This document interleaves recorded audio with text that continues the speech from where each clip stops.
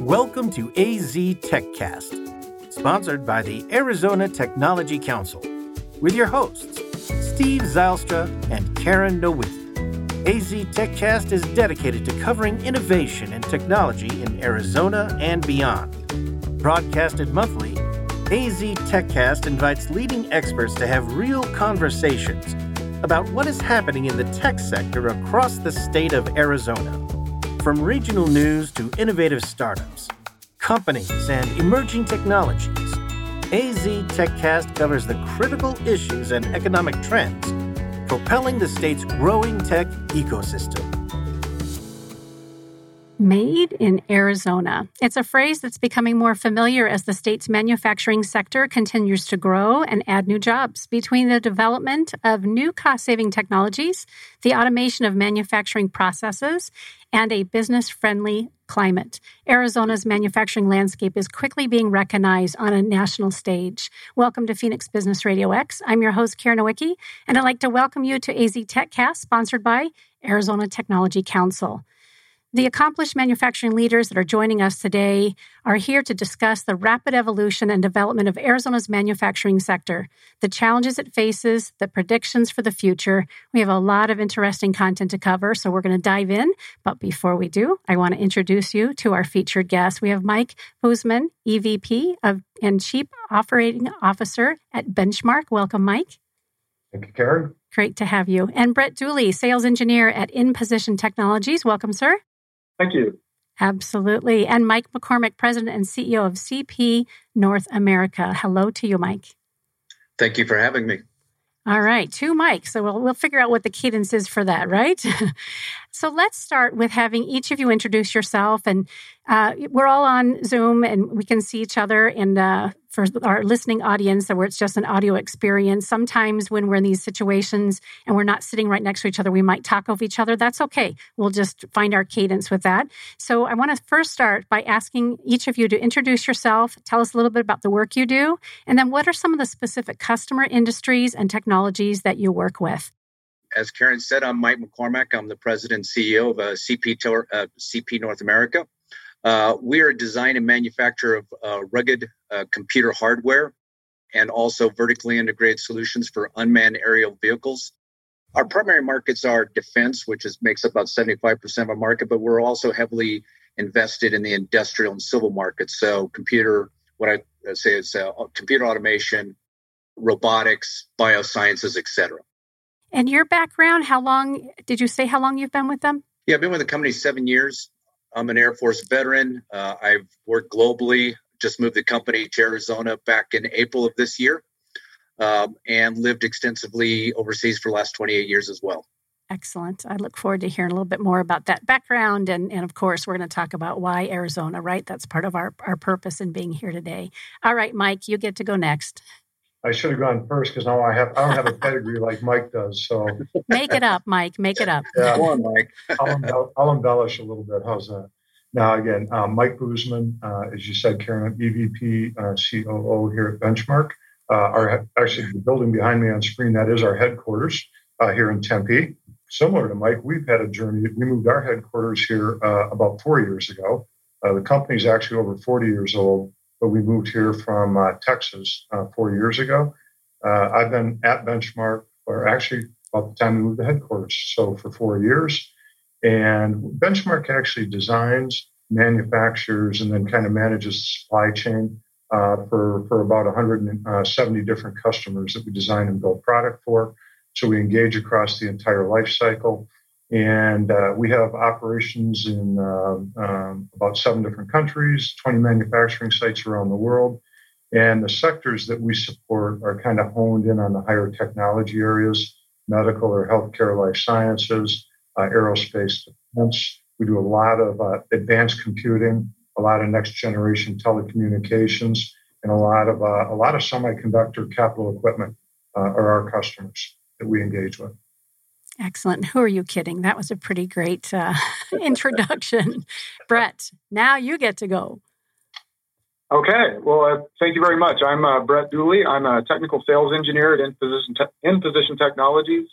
Our core business at IP Tech is sort of twofold.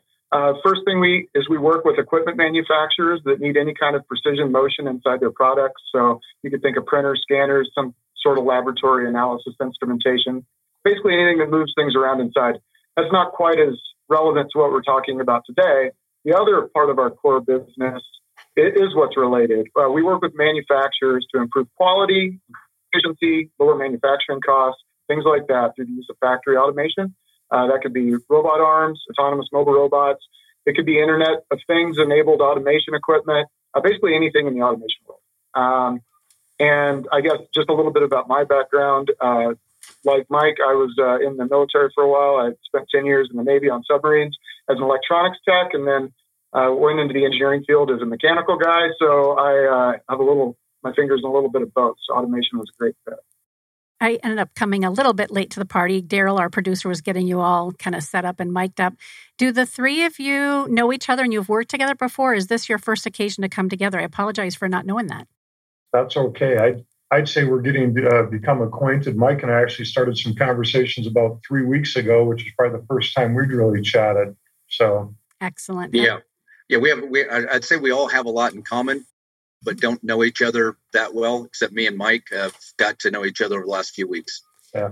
And we love that. I know Bianca, who's listening and helps coordinate these shows for Steve and myself, is likely smiling ear to ear because that's part of why we do this, right? We don't, not only do we want our listening audience to get to know your businesses and how you're representing the industry in Arizona and your leadership, we also want to facilitate those opportunities for you all to get to know each other and find the synergy, right, where that fits. So thank you again for being here. Why Arizona? I think when Mike was introducing himself, that question was sparked, given that you guys are the newest of the crew to be here in Arizona. But I'd love to hear from each of you. Why did you choose to have a presence in Arizona? And then what are some of the biggest factors that have contributed to Arizona's rise in manufacturing over the last 10 years? Well, I'm more than happy to start. When we were based in San Diego, California, and we kind of run out of space because we're building aircraft, we're building larger systems, and we had to find some more space. So the first consideration is, do we want to actually stay in California? I think enough people know the politics and the economics of why it was advantageous for us to leave the state. So we looked actually at 5 states. We looked at Arizona, Texas, Alabama, and everybody said, why Alabama? Well, it has a huge defense industry in Huntsville. That was one primary reason. Then we also looked at Utah and Nevada. And really what made us choose Arizona was, first of all, supply chain, a very large semiconductor industry here, very high tech, a lot of good universities where we could recruit from, Arizona State, Embry-Riddle, because we're based in Prescott, Arizona, where Embry-Riddle is, and also University of Arizona and NAU. So having that, technology base from the university levels, and then the supply chain, Taiwan Semiconductors moving here, we got Intel here. Having that was in a large defense industry, from the Lockheed Martins, the Raytheons, having Yuma Proving Grounds here was instrumental in why we chose Arizona. And the other thing, the state of Arizona just made it easy from the governor's office all the way down to the Arizona Commerce Authority, just made the choice of choosing Arizona a simple decision. So that was really the driving factors of why we chose Arizona and why we see our growth here as being fundamental. Excellent. And Mike, you yourself were in San Diego at the time then? Yeah, I sure was. So I've been with the company 7 years, helped grow the company, took it to acquisition. We're Israeli owned. That's another significant factor for us. There's a good technology alliance between, the Arizona Commerce Authority has offices in Tel Aviv. Our ultimate parent company is Aeronautics of Israel. So having that relationship from a economic and international economic position was very important for us in that decision-making process. Good to know. Yeah. Are you missing the water? Are you missing? No. I have to admit, I'm a native of Arizona, so it was not a difficult decision to come back here. Yeah. Yeah. And hey, close enough to go and dip your toe in the water and then come back. You bet. That's what lakes are for. For sure, right. Oh, and my son and I just bought paddle boards. I have a 14-year-old left at home with me. My other 2 are grown and gone. And I need to get him away from the screen time, as important as it is, it also can become a heavy addiction, especially for kiddos that age. So I'm like, what can we do together that mom would still be kind of cool and something that he can do in a couple years with his friends? So we just got paddle boards and we've been going out to Butcher Jones Beach at Sorrel Lake several weekends and even bought shorty wetsuits so that we can, go a little bit longer as the weather gets a little bit cooler. So Mike, thanks again for that introduction. So how about either of you, Mike and Brett as well, tell us a little bit about Arizona, why you're here, and then what you think are some of the biggest factors contributing to the rise the past decade here in Arizona. Brett, you want to go? Sure. I appreciate that. And I do want to say I was just paddleboarding with my kids last week, so I think that's a great activity. Love it. I'm down at Patagonia Lake, so that is a good way to go. So my company was always looking for high precision. That's what my company was founded on. We've been here for 20 years. We were in Arizona because we felt like that's where people are doing high tech, high precision things. We're not manufacturing incredibly high volumes of low precision products. Arizona is like Mike mentioned, it's semiconductors, it's defense, optics, things like that. Down in Tucson, there's a huge optics cluster, and that is all very high precision things. And that is what we specialize in, and that's what we train our personnel to be good at. So it made sense for us to be here. And I think to answer your question about why people are coming here, it's because now there is a base of that kind of skill in the area. And so when new companies arrive, there's people here that can help them kickstart their manufacturing with some knowledge already. And it's a great way to just get a jump on everything without having to train everyone from scratch.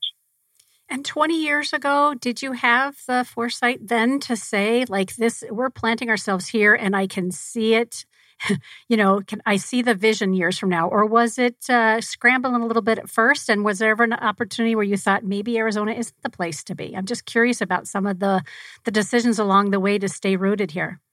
Well, our company is spread out over many states now, so I can't claim that we are solely focused on Arizona, but we started here and we're slowly expanding across the southwest of the United States, California, Utah, Colorado, New Mexico. But there's always been a vision that this is the right place to be, and Arizona is still our number one area because we do focus here and our headquarters is here. I don't think there's ever really been any desire to move somewhere else. But yeah, I think this is home for a lot of people in our company. The more conversations that Steve and I have with folks like you who are representing the tech industry here in Arizona and of course, and beyond, right? The more we hear people aligning themselves with the universities, with the smaller business owners, with other countries and what they're doing. I mean, we really are becoming that space and consistently staying there as it relates to technology and, of course, in this conversation today around advanced manufacturing. I think that it says a lot about our leadership.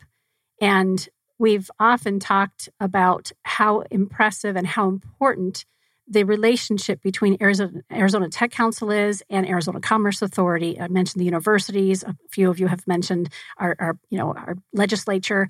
We really are blessed to have this great state of ours, and I'm thrilled that you all are representing it in such a powerful way.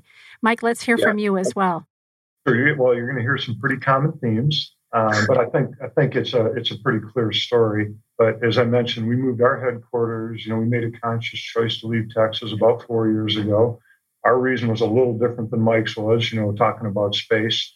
We were in a part of Texas, great part of Texas, but it was oil and gas space. And our customers are much more over in what I would call the higher tech industry, very similar to what Brett said, high complexity, high precision, not necessarily ultra high volume, and, a lot of aerospace defense, a lot of medical. So, we went and we looked at multiple states and, we made a decision. I won't say settled. We made a real clear choice to come over here. And at the time we did it, there were 3 or 4 primary reasons, and you've heard a couple of them. We needed access to, a talent pool of, highly skilled, highly technical people. It's a great area for that. We wanted to supplement that with a lot of, young, bright thinkers and, coming out of ASU, coming out of GCU. The fact that Fulton School of Engineering's got 20,000+ engineering students in it, and our headquarters is 2.5 miles from campus. It was a strategic choice to be by a university like that. So that was clearly one. The second thing is, our leadership team, we attract people from a lot of different parts of the country. And we wanted a location that we could kind of look at people and say, look, it's a great place to live. Quality of life's great. All the things that we know living here, the weather, paddleboarding. I'm a Midwest guy. I moved here 9 years ago, and a shorty wetsuit doesn't cut it there for about 6 months out of the year. You just don't do it, So part of it was the quality of life, and cost of living and all those things. And then, the third thing is, we say it's a business-friendly environment. Governor Ducey, when we came here 4 years ago, was doing an awesome job, lining things up, whether that's tax incentives, whether it's the access to the chamber and so on, and all those elements kind of converged for us. And the fourth thing, and it wasn't necessarily as big of a deal, but a really nice thing, we're proximate now to a lot of our customers. The aerospace and defense customers we work with, the growth, in semi-cap and semiconductor here has probably proven to be a pleasant surprise for us because that's one of the big sectors that we service. So, all those elements kind of played into how we landed here in Arizona. Fantastic. The next question I have for each of you are, what are some of the newest technology manufacturers and how are they utilizing to improve efficiency and reduce costs? I don't think I said that quite correctly. Let me try that again. What are some of the newest technology manufacturers and how are they utilizing it to improve efficiency and reduce costs? Yeah, I'll jump in if you guys want. Sure. Maybe first swing at this one, and I'll probably go pretty wide range here. At our core of manufacturing, we do two primary things. We do a lot of electronics manufacturing, and there's a huge amount of technology going on there, kind of from the core machines that we've used. But what's really intriguing is kind of the whole Internet of Things connection and the factory of the future, and Brett's probably really well positioned to talk about a lot of that, but we're taking a lot of very traditional pieces of equipment, connecting them better. I won't call it a lights out factory, but starting to automate things that historically required a lot of manual intervention. And we're doing a lot more work over with robotics and, trying to take not just the labor element, but the precision, the repetitive task, and the quality, and build those things into our process. The other part of our manufacturing is not electronics, and it's precision machining grinding. And we do a significant amount of work for the semi-cap industry that's on ultra precise machining and grinding. And, it's easy to think about that. You take a big piece of metal, you grind it down into something that's a smaller piece of metal. But what we're finding there is the advances in technology are, 5-axis machining systems that we used to have to go to 6 different operations to do something.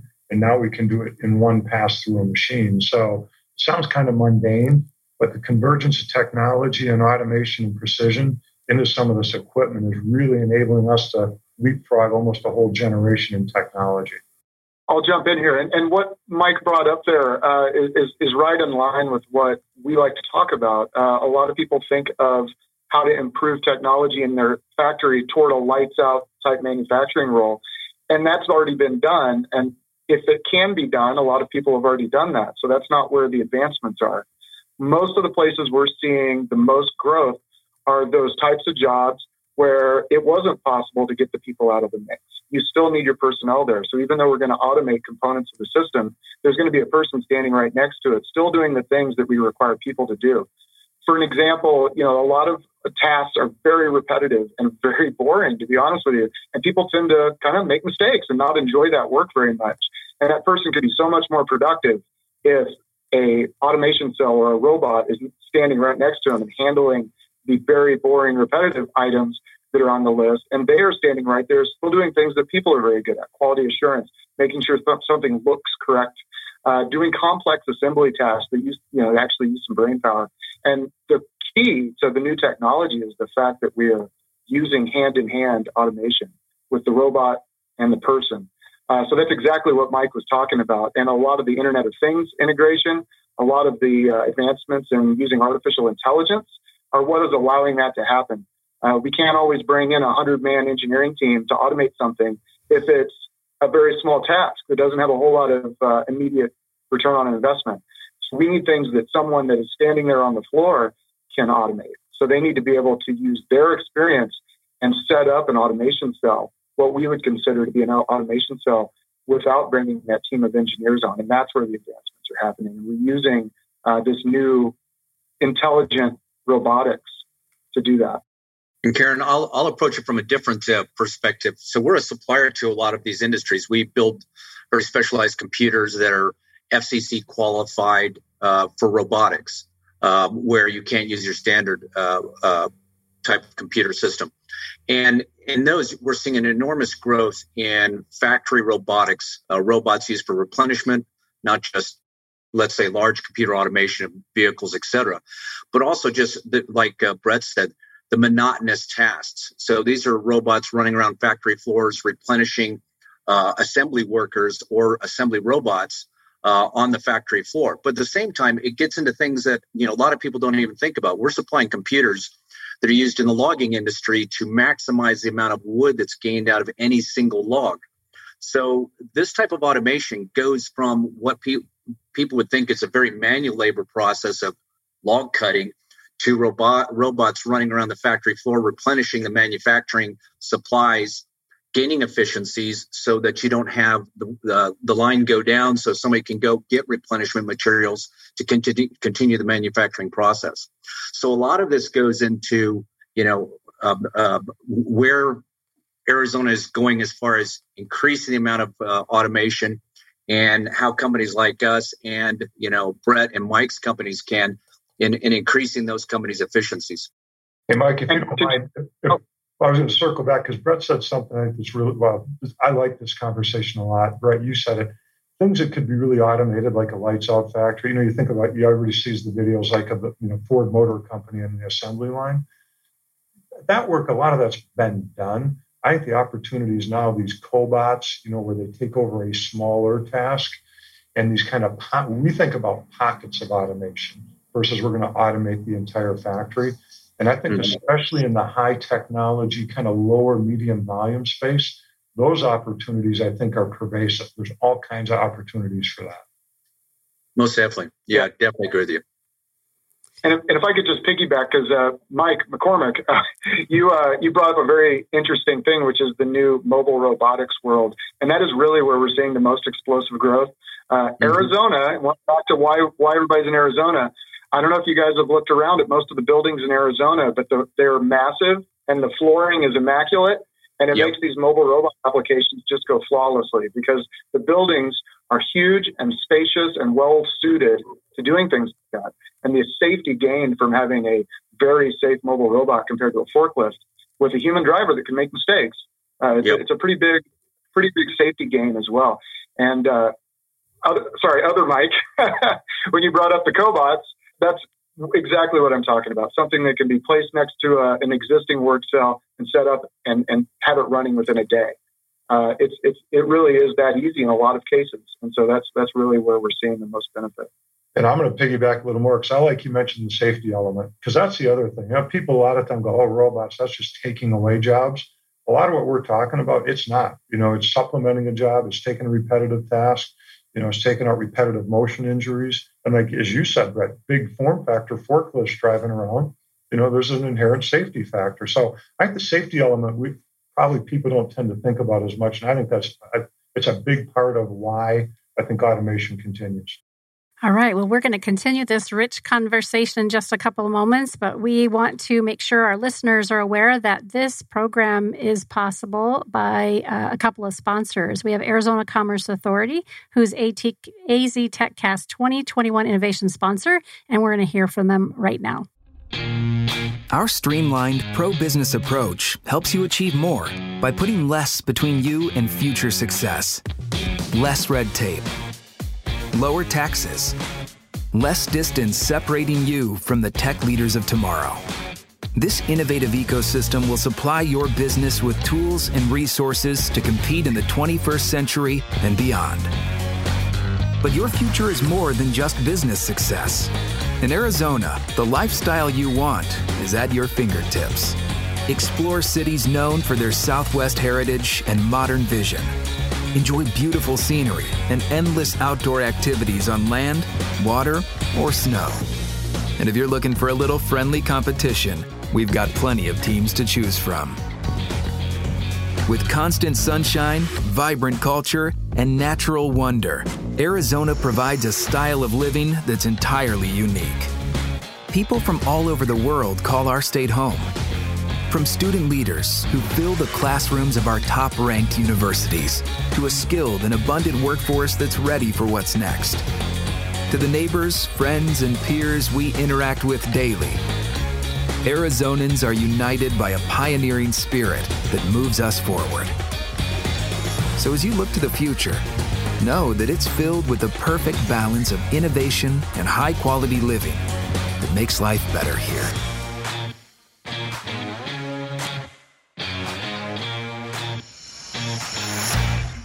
All right. Thank you, Arizona Commerce Authority, for helping us with this AZ TechCast program each month right here at Business RadioX. We're grateful for your support.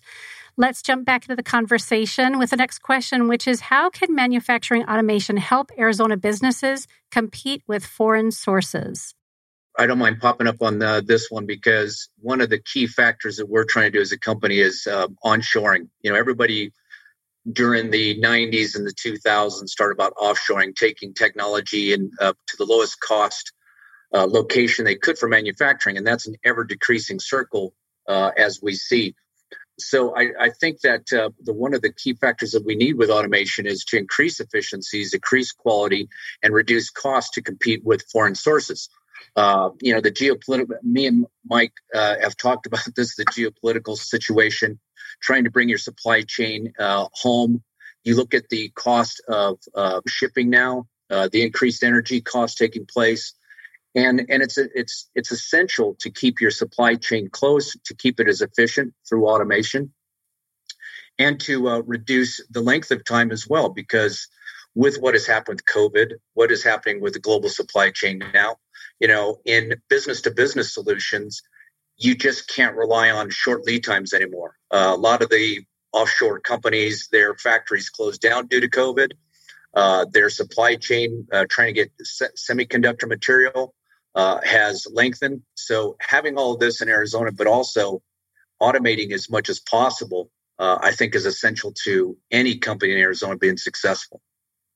And Mike could probably talk about this even more, because that's one of his key things we've been talking about. Yeah, Mike and I had a pretty robust conversation several weeks ago. It was one of those Me Too conversations as we talked through it.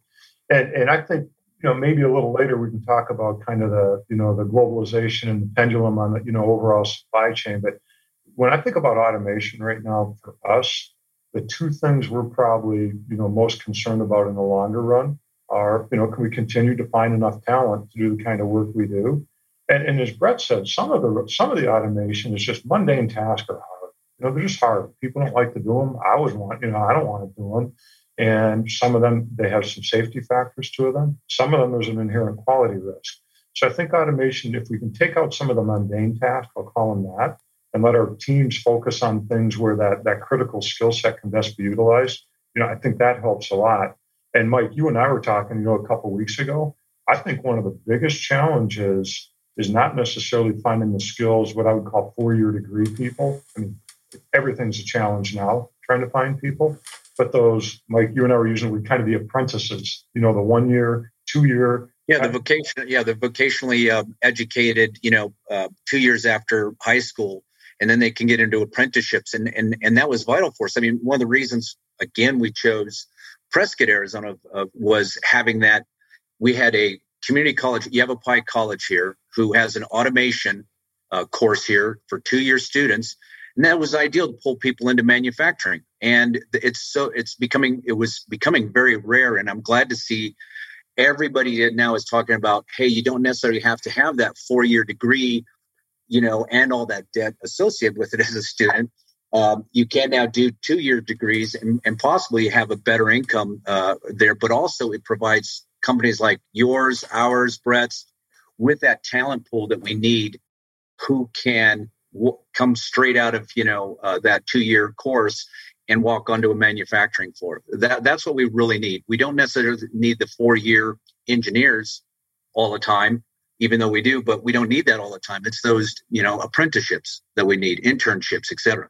And I think, and Brett, we certainly want your position, but I think there's like two edges to this sword, and they're both really positive, right? To your point, Mike, with the technology now out there on automation, and Brett, you're best position to talk about this. It doesn't take a 4 or an 8-year degree person to go out and program some of these machines now. Much different than it was 10 or 20 years ago. So a 1 or 2-year degree, I'll call this apprentice level person, can do pretty cool things with automation right now. And then the automation pays the benefit. It frees up, by doing some mundane tasks, it frees up the organization to do more and more of those next level work items. So I think there's multiple benefits. Brett, I don't know if that makes sense to you or not. Absolutely. I always used to joke with people about some of the automation out now that I would be at trade shows and I would have a high school student come up and want to talk to me. And I would be right in the middle of another conversation. So I couldn't necessarily prioritize that high school student right then. So I would just hand them the teach pendant for the robot that I had sitting there, go back to my conversation for a couple minutes. And when I turned around again to finally get to speak with them, they already had it doing everything that they were wanting to do just by looking at it. These guys now are, the kids, guys and girls, are able to do everything. They're so used to iPhones and things like that. They're very quick with technology. And so it doesn't take a 4-year program to get them up and running on these. There's very few things they need to add to what they can already do natively to get them up and running in it. And to add to the supply chain, having things available local at some level in the United States is absolutely critical. Every supply chain issue I run into in my day-to-day job is related to importing something from overseas. Every single one of them. I have not had a single shutdown based on a domestic product. And so I think more we can do that, the better off everyone's going to be. And Arizona has a lot of space to put up more of those facilities. So it's a great place to do that. Hey, Brett, I can't agree with you more on that. We've gone, because we're a defense company, there's been restrictions on importing anything with a source from China. And even some of the product coming from Taiwan is questionable now because their reliance on China. And with the geopolitical situation, it's created more and more challenges. So one of our key strategic directions right now is get everything from offshore and bring it onshore. And one of the key factors, again, is working with people like Benchmark. That's one of the conversations Mike and I have been having is, hey, what can you guys do for us in Arizona so that we don't have to go overseas anymore? And a lot of ours are computer boards, graphics, cable harnesses and assemblies, et cetera. And all of that we've tried to bring into Arizona. So to reduce the supply chain, but also the costs associated with that supply chain. Like I said, with the energy costs going up, if you're bringing in something from, let's say, Taiwan, not only do you have the increased energy cost, but now you have it sitting on the port of LA for possibly 4 to 6 weeks because it can't get into port either. So, yeah, I agree 100%. Everything, the more we bring closer to home, the better. Yeah, Mike, I think we're hearing a lot of conversations. Again, we have a nice breadbasket. We have 170 customers across, pretty diverse set of sectors. But the kind of universal theme that we're hearing a lot more is you're hearing this total landed cost, total cost of ownership, and I think the pendulum's moving a lot because for a long time, it was all about just in time. And, there's an argument sometimes maybe things got a little too leaned out. And too leaned out manifests itself when there's an interrupt. When something happens to that well-oiled machine, and I think every one of us would say a lot's happened over the last year and a half between. Oh, COVID has taught us so much about, hey, this is what happens when you offshore everything and you're doing everything just in time. When you're not invested in inventory and making sure that you can be flexible with your customers as quickly as possible. And I don't know if that affects you, Brett, at all. Absolutely. Yeah, we have been massively affected by this because we typically deal in year-long contracts at a time. And so there was no way to be extended longer than that. There was no way to be prepared for something that's going to last a year and a half at this point. Yeah, agree.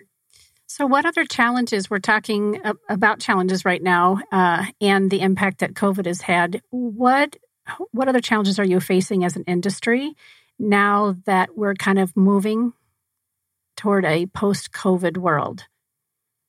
I'll be bold and suggest supply chain. Yeah. Yeah. That's low-hanging fruit, Mike. For sure. Yeah. Nice lob. There we go. All right. And talent. Again, supply chain talent. I go back to what, we were just talking about before. I'm glad there's a recognition, at least I think there's a recognition now in the United States, that everybody shouldn't have a 4-year degree. And that's not an insult to saying that you're not intellectually capable of having a 4-year degree. It's more the basis that we've given up a part of our talent pool that was based upon craftsmen and men and women who are capable of having everything from electricians to plumbers to carpenters, and now people who can do automation, who don't need a 4-year degree, people that, we need more vocational and trade colleges again. And I'm glad to see that starting to crop up more. And I'm talking to more educators from Arizona State, Yavapai College as an example, and Embry-Riddle. And those partnerships for manufacturers, I think, is critical to our ongoing success and our ability to grow our companies by having a really good pool of not just electrical engineers, computer engineers, mechanical engineers, but also those vocationally trained craftspeople who can do everything from the automation side, basic mechanical side, that we can have people who can do assembly and manufacturing and grow that base again in Arizona and the U.S. We have another show that we do here at the studio. It's called We All Serve, and it is part of the Marine Corps Scholarship Foundation. They're the ones who bring the guests together so that they can highlight, obviously, these Marine veterans and what they're doing in the world today. And recently, we had the founder and owner of Bravada Yachts, freshwater yachts here in Arizona, and Semper Fi Heating and Cooling. And after we were off air, the conversation around getting good tradesmen in the critical positions they need so that these two companies can continue to do what they do, that they're lacking, right? And so this conversation is really important for our youth. I think it's a great opportunity for me to mention, if you're not already familiar with Arizona Technologies Council, SciTech Institute, works specifically around helping educators and students K-12, typically more so middle school to high school, focus on STEM-related career opportunities and getting these kinds of conversations in front of our students, like Brett was describing. That was a beautiful example of how to get a kid involved, right? They intuitively know. It's just like we talked about my 14-year-old, he wants to be an engineer. At first it was the professional baseball guy. Now he's getting more realistic, right? But how can I, as a parent, how can we as educators continue to put these kids in those situations where they have those hands-on experiences? And SciTech Institute, alongside of Arizona Tech Council, are making sure that we're providing more and more kids these opportunities so that when they're getting ready to graduate, they may not know what they're going to do next. We know that. Some do, not everybody. But at least they have enough opportunities to explore and to think about it. And we're grateful for companies like yours to continue to provide those moments for them. Well, Karen, and Brett will understand this as well. One of the things we do a lot is we do hire a lot of vets. And the reason I hire a lot of vets is because we get vocationally trained people who have been through a very well-organized training program, schools, hands-on, on-the-job training, and have been certified with years of experience sometimes.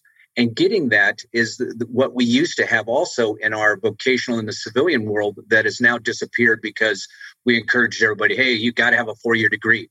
And then, having a liberal arts degree doesn't take you take you very far in your career in getting into something technology based. So I think, and Brett, you can speak for this as well, especially if you've been on subs. I was a communication engineer flying, and, it was a 2-year school that I went to, and then, 2 years of on-the-job training. And probably in subs, I knew not a lot of boomers, in my day, who had that same sort of qualifications. And that's what we really need in manufacturing these days. We really need some real intensive vocational and on-the-job training courses that help our industries. Yeah, I agree. The military's method of training people up for a more tradesman style work path is pretty unmatched right now. I would say it's really well done. We are, as a company, trying to invest in the future there. We did pick up some robot lines that are actually appropriate to teach elementary school kids.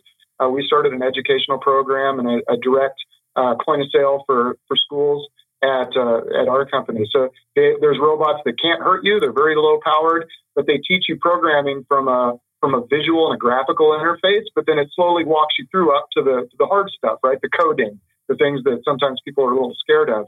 But if you grow up doing that, it's not scary anymore. It's very easy. So even as technology is making it so that the hard to do things are more accessible to the average person, they're also creating ways to make the next generation of the difficult programmers, right? The hard to do stuff. And so those are all things that are doing. You mentioned the community colleges up north. I know personally I visited Pima Community College down here, and their mechatronics program is amazing.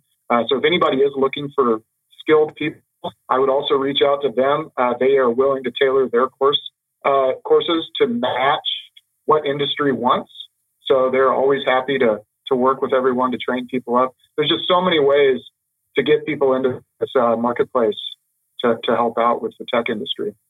Hey guys, this is a great conversation. I want to maybe two threads. Mike, you and I were talking. You were in region in Europe for what, over 20 years? 28 years, yeah. And I think this space we're talking about is much different in the U.S. It's a gap, actually, I think, compared to Asia and Europe. So if we can start, whether it's STEM, whether it's FIRST robotics, all those things, start to build this in. Mike, I think this starts to close almost a competitive gap, I think. Yeah, I agree. I think we could all sit around a beer and discuss this. Yeah. All right. Well, we'll have the after hours. I think Steve would like that. Part 2, right? And I was going to ask Mike specifically, being that you're here in Tempe, are you guys in conversations with University of Advancing Technology? I don't know if the other two are familiar with that university, but what they're doing over there is phenomenal. Yeah, so we're in some early stage conversations with them. Candidly, we got here 4 years ago. We put a lot of energy into ASU. Sure. The ASU program, the proximity. We got very engaged. We do a lot of capstone work with them. Yep. We're hiring supply chain graduates, hiring engineering graduates out of there, but more early stage, Karen, to answer. Perfect. Yeah, as long as we're aware, we really are very blessed, I believe, to have the university and the community college systems and the private universities that we have here in Arizona. And again, the fact that everybody's having these conversations, wherever they are coming in, people are looking to find that alignment and raise the vibration for all of us. So we'll love that. This is a good point in time for us to take another quick commercial break because we are very fortunate to have JDH Insights as our 21 Tech Advocate sponsor. So let's pause for a moment and hear from them.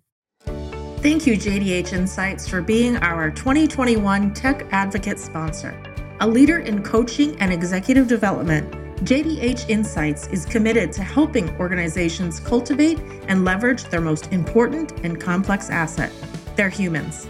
Visit jdhinsights.com to enhance leadership and improve team dynamics to take your business to the next level. All right. What are you all keeping your eye on as it relates to state and federal policies? From our perspective, it's really, so we're heavy defense related. So it's I'll always get tongue-tied with this, CMMC compliance, which is cyber security compliance for the Department of Defense. This is a constant moving target because anything regulation that's written by the federal government has a tendency of have a lot of strategic drift involved in it. So having we're a small, medium enterprise. We don't have a huge amount of resources. And to be able to be a DoD supplier, you have to have this compliance. And there's different stages of it. So to get into a stage 3, which is the most critical of doing secure classified manufacturing, takes quite a bit of what I would say investment, internal investment, outside consultancy investment to be able to meet it. So that's a big factor for us is that compliance. We look at other things. I think, Mike and maybe Brett, I don't know if you guys are over 100 people, company as well. But then you start getting into the COVID. And Mike, I'll let you talk about, you could talk about that because your guys are going to run it. You're probably going to run into that. Yeah. So, it's funny you led with CMMC because it's on our radar also because a lot of people we build for it flows through to us. So I'll just simply say, us too, watching that one and candidly trying to figure out how big, how fast, and when do we, how far do we have to go? Right. But yeah, quite honestly, anything related to COVID, and I don't want to get into statement positions, it's probably not the forum for that. I don't know if I have one at this point, but trying to understand the implications of, COVID and, things like mandatory vaccination, we're watching that really carefully, like anybody. We're all watching that really carefully now, because depending on where that goes, that's either way, it's going to have some implications to us. So we're clearly watching that. And I think the other thing we just in general watch for is, I mentioned it early on, we came here because it's a really business-friendly state, okay? And, everything continues to be really good. We're very happy, very optimistic about everything we've seen. And we just continue to watch as the state continues to grow and more people come in, do things start to change there at all, okay? So there'll be more strain on power, more strain on water, and all those things, just we'll watch that over time. Oh, Brett, what do you think? So I can't speak to a lot of the overarching policy around things like that too well. I'm very focused on the automation world, but there are a couple policies that do affect us. One, right now Arizona has a very, very beneficial R&D policy to help companies implement things. And it doesn't have to be automation. It's anything R&D. Like any new automation cell that gets put into a facility likely has R&D behind it. To make it work. And so the state of Arizona is really encouraging that kind of development. And that's very important. And the reason I'm watching it is I want to make sure it keeps going year after year so that people can take advantage of that. But from a federal level, once again, automation, that's what I do. But, the code, ANSI OSHA code, is not well written right now for human and machine interaction. It's very much the old way of doing things, which is you keep a wall in between the two things. And everything that we've talked about so far is the marriage of human and machine interaction and how to make everything work a little better through that. And so watching that federal policy develop is very important to us so that we can do the things that we're talking about doing without having to worry about violating a policy or something like that. But we still want to be safe. So it's very important to have those policies in place. We don't want to hurt anyone. So those are the two major things that I'm focused on. But man, I can't imagine having to deal with some of those other concerns like you guys are right now with all the vaccination policies and things like that. That must be a huge burden. It chews up a fair amount of time drinking coffee and trying to figure out what to do. That's what it does. Yeah. From coffee to beer. Yeah, the people who make the most money out of this are lawyers. Probably true. Probably true. Yes. I'm curious, Brett, and this may not be a question you can answer, and all three of you may be able to, but with OSHA and obviously at a federal level, how can businesses, enterprises, and or folks at the state level help influence that change and having it written so that it is supporting what's really happening and where we need to go and grow? Do we have influence? Sure. I would say Arizona is not well represented in that front right now. Basically, the people that are influencing this policy are on the board of the ANSI governing documents that are being written. Mm-hmm. A lot of those guys are high level at the robotics companies and things like that. They are pushing for these types of advancements because they have products that they want to get out into the marketplace. I do not know what Arizona necessarily has as far as a specific person on the seat there, but that is where those decisions are being made at the federal level, are the boards of the documentation writers. So yeah, anything we can do to help support that is just going to be helpful to us because it's vital to the onshoring agenda that we all have to be able to do this, to be able to be cost competitive with importing like we've been doing for years.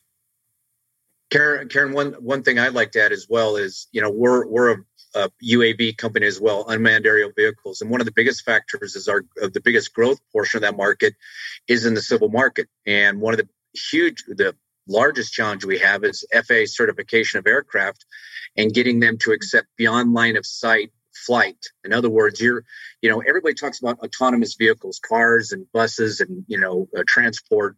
But now we have aircraft, and that seems to scare people a lot more when there's aircraft flying around. And we're trying to do things in relation to firefighting, search and rescue, surveying of the grid, the electrical grids, canals, etc. And all of that is limited right now by the FAA. The FAA puts a very stringent restrictions on beyond line of sight flight for aircraft. So that's another big factor for us, and that's going to have to be pushed. And we've gone to the congressional level to work with our representatives to help support that. Sinema is an example. Senator Sinema is on one of the subcommittees for aviation. And, we've been talking to her, staff about how they can influence and help us with the FAA and getting that certification passed through. And Karen, I'll maybe take a little different thread than the guys did, but, we do a lot of work with some real high-end kind of telecom customers. So customers like Viasat, and what they're doing with, trying to do broadband, high-speed internet kind of everywhere. We do a lot of work with some, I think how to say that. I guess I'll say defense high-performance computing partners with big Arizona footprints, and they're working on really, really unique and advanced technology to kind of make computing communication faster, make it more secure, more reliable. But any of these spaces that the guys have been talking about and the spaces I talk about, they come with a whole lot of regulatory framework around them. And any of these things that can kind of get harmonized a little better, I think is going to speed time to success. So that's an area that we're watching that's even different than the guys just mentioned. Excellent. In general, I'd say technology moves faster than legislation can. And so most definitely. Yes. Most definitely, Brett. Most definitely. And hopefully we'll be in a position at some point to be able to have quicker impact and longevity with that. And again, it makes me, so proud of the work that we're doing with the Arizona Commerce Authority and Arizona Technology Council and all the other stakeholders involved, because that's how mountains get moved. We have 2 more questions before we hit the top of the hour. It goes fast, doesn't it? We're going to discuss next the long-term economic benefits of inviting more large manufacturers into Arizona and deepening investments in the manufacturing sector. So where do we stand with that? What's the encouragement there? Well, from my perspective, it's a self-beneficial circle. In other words, the more large manufacturing we get, the closer the supply chain is, the better the tax revenues are. That tax revenue just goes right back to further investment. So I think what a lot of people miss out on investing in these companies coming to Arizona is the tax benefit is going to support the infrastructure. Mike brought up, what about, water, the electricity grid, all of that. For all of this to grow, and, I don't want to I consider myself somebody who thinks about the environment a lot. And the one thing you have to think about living in a desert environment is, where are we going to get our resources to sustain the growth, our economy in Arizona, and increased manufacturing investment in this state? And so we have, it all has to be about that manufacturing that is increasing in Arizona has to go back into further investment in the grid, in the infrastructure that allows these companies to continue to grow, to continue to feed the taxes in the state, and to keep, again, that cycle going. I think that's what's critical to it. Yeah, Mike, I think you nailed it. I think my short answer is I think that the state's got a long history of large manufacturing, which is wonderful. That's a strong base. I think right now, though, we're kind of in this earlier stage of the ecosystem around and kind of a transformational period with a lot of the startup kind of companies, whether the electric vehicle guys or, those kind of organizations. But you supplement now a long established manufacturing base with maybe more of this early stage startup. And all of a sudden it gets kind of magical. It grows, it compounds, and it sustains. And I think that's what's really exciting. Yeah, absolutely. Just to piggyback on both of you guys, we've got a lot of great companies here that are investing in renewables. And the only reason, and that's how we're going to keep the water supply going, keep the electrical grid up to where it needs to be. But the only way these guys can do what they do is by having a large talent pool in the area. So having the larger companies here supporting the city, supporting the county, the state, that's what allows those companies to find the talent they need to make these breakthroughs and keep us going. So it's all a big web, and we need those people coming here to continue that. So obviously, the future looks bright for Arizona's manufacturing sector. What are your predictions for decades to come? You go, Brett. I could say I think it's looking great. We're seeing people coming here. I feel like a daily basis, I get a notification from a newspaper or something about a new contract that's been signed for another company to move here, and I think that's a great sign for the future. I echo Brett, and Mike, I like the way you said it. It's kind of this organism that it's feeding itself. All right, part of the growth came because there was enough here and some vision to invest, get ready for growth, stimulated the growth. And now if we keep doing this well, the growth will keep kicking off investments to sustain growth. So I think it's very bright future ahead. Absolutely. Mike? Karen, I'm the biggest cheerleader you'll ever find for encouraging companies to move to Arizona. I spent a lot of time even with the city of Prescott. They say, hey, we got somebody who's looking at moving to northern Arizona. Do you mind talking to them? And I get out my pom-poms and I get out there and I tell them why this is such a phenomenal place to set up manufacturing and set up their business, because I just see, Arizona is a great lifestyle location. I always tell people, some of my staff for the first time, they've been able to buy a home because they live in Arizona now and they couldn't do that in California. Yeah. They saw their paychecks increase just for less tax burden.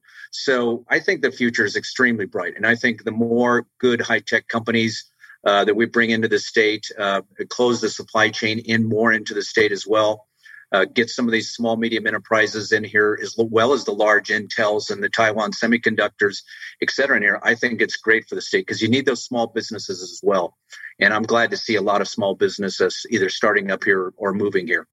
Absolutely. You're reminding me, 4 years ago, I opened the studio here in Tempe, and I was looking to become a partner with Business RadioX, who had been in the Atlanta area and a couple other little places for about 10 years before I joined. And I reached out on LinkedIn and I said, hey, why are you not in Phoenix and Scottsdale? Like, how does this work? And might it be something for me? And they immediately responded and said, well, why should we be? Like, genuinely curious. And for all the things we've discussed, that even 4 years ago was why I said, listen, we need to have these conversations. And Phoenix and Arizona is up and coming in so many different industries, representing so many different areas of our economic success here, not only as a country, right, but in Arizona specifically. So this has been a fantastic conversation. I hope you all felt that you were able to contribute and share what you wanted to share. I'd love to go around just one last time and see if there's anything else that you want to make sure we leave our listeners with.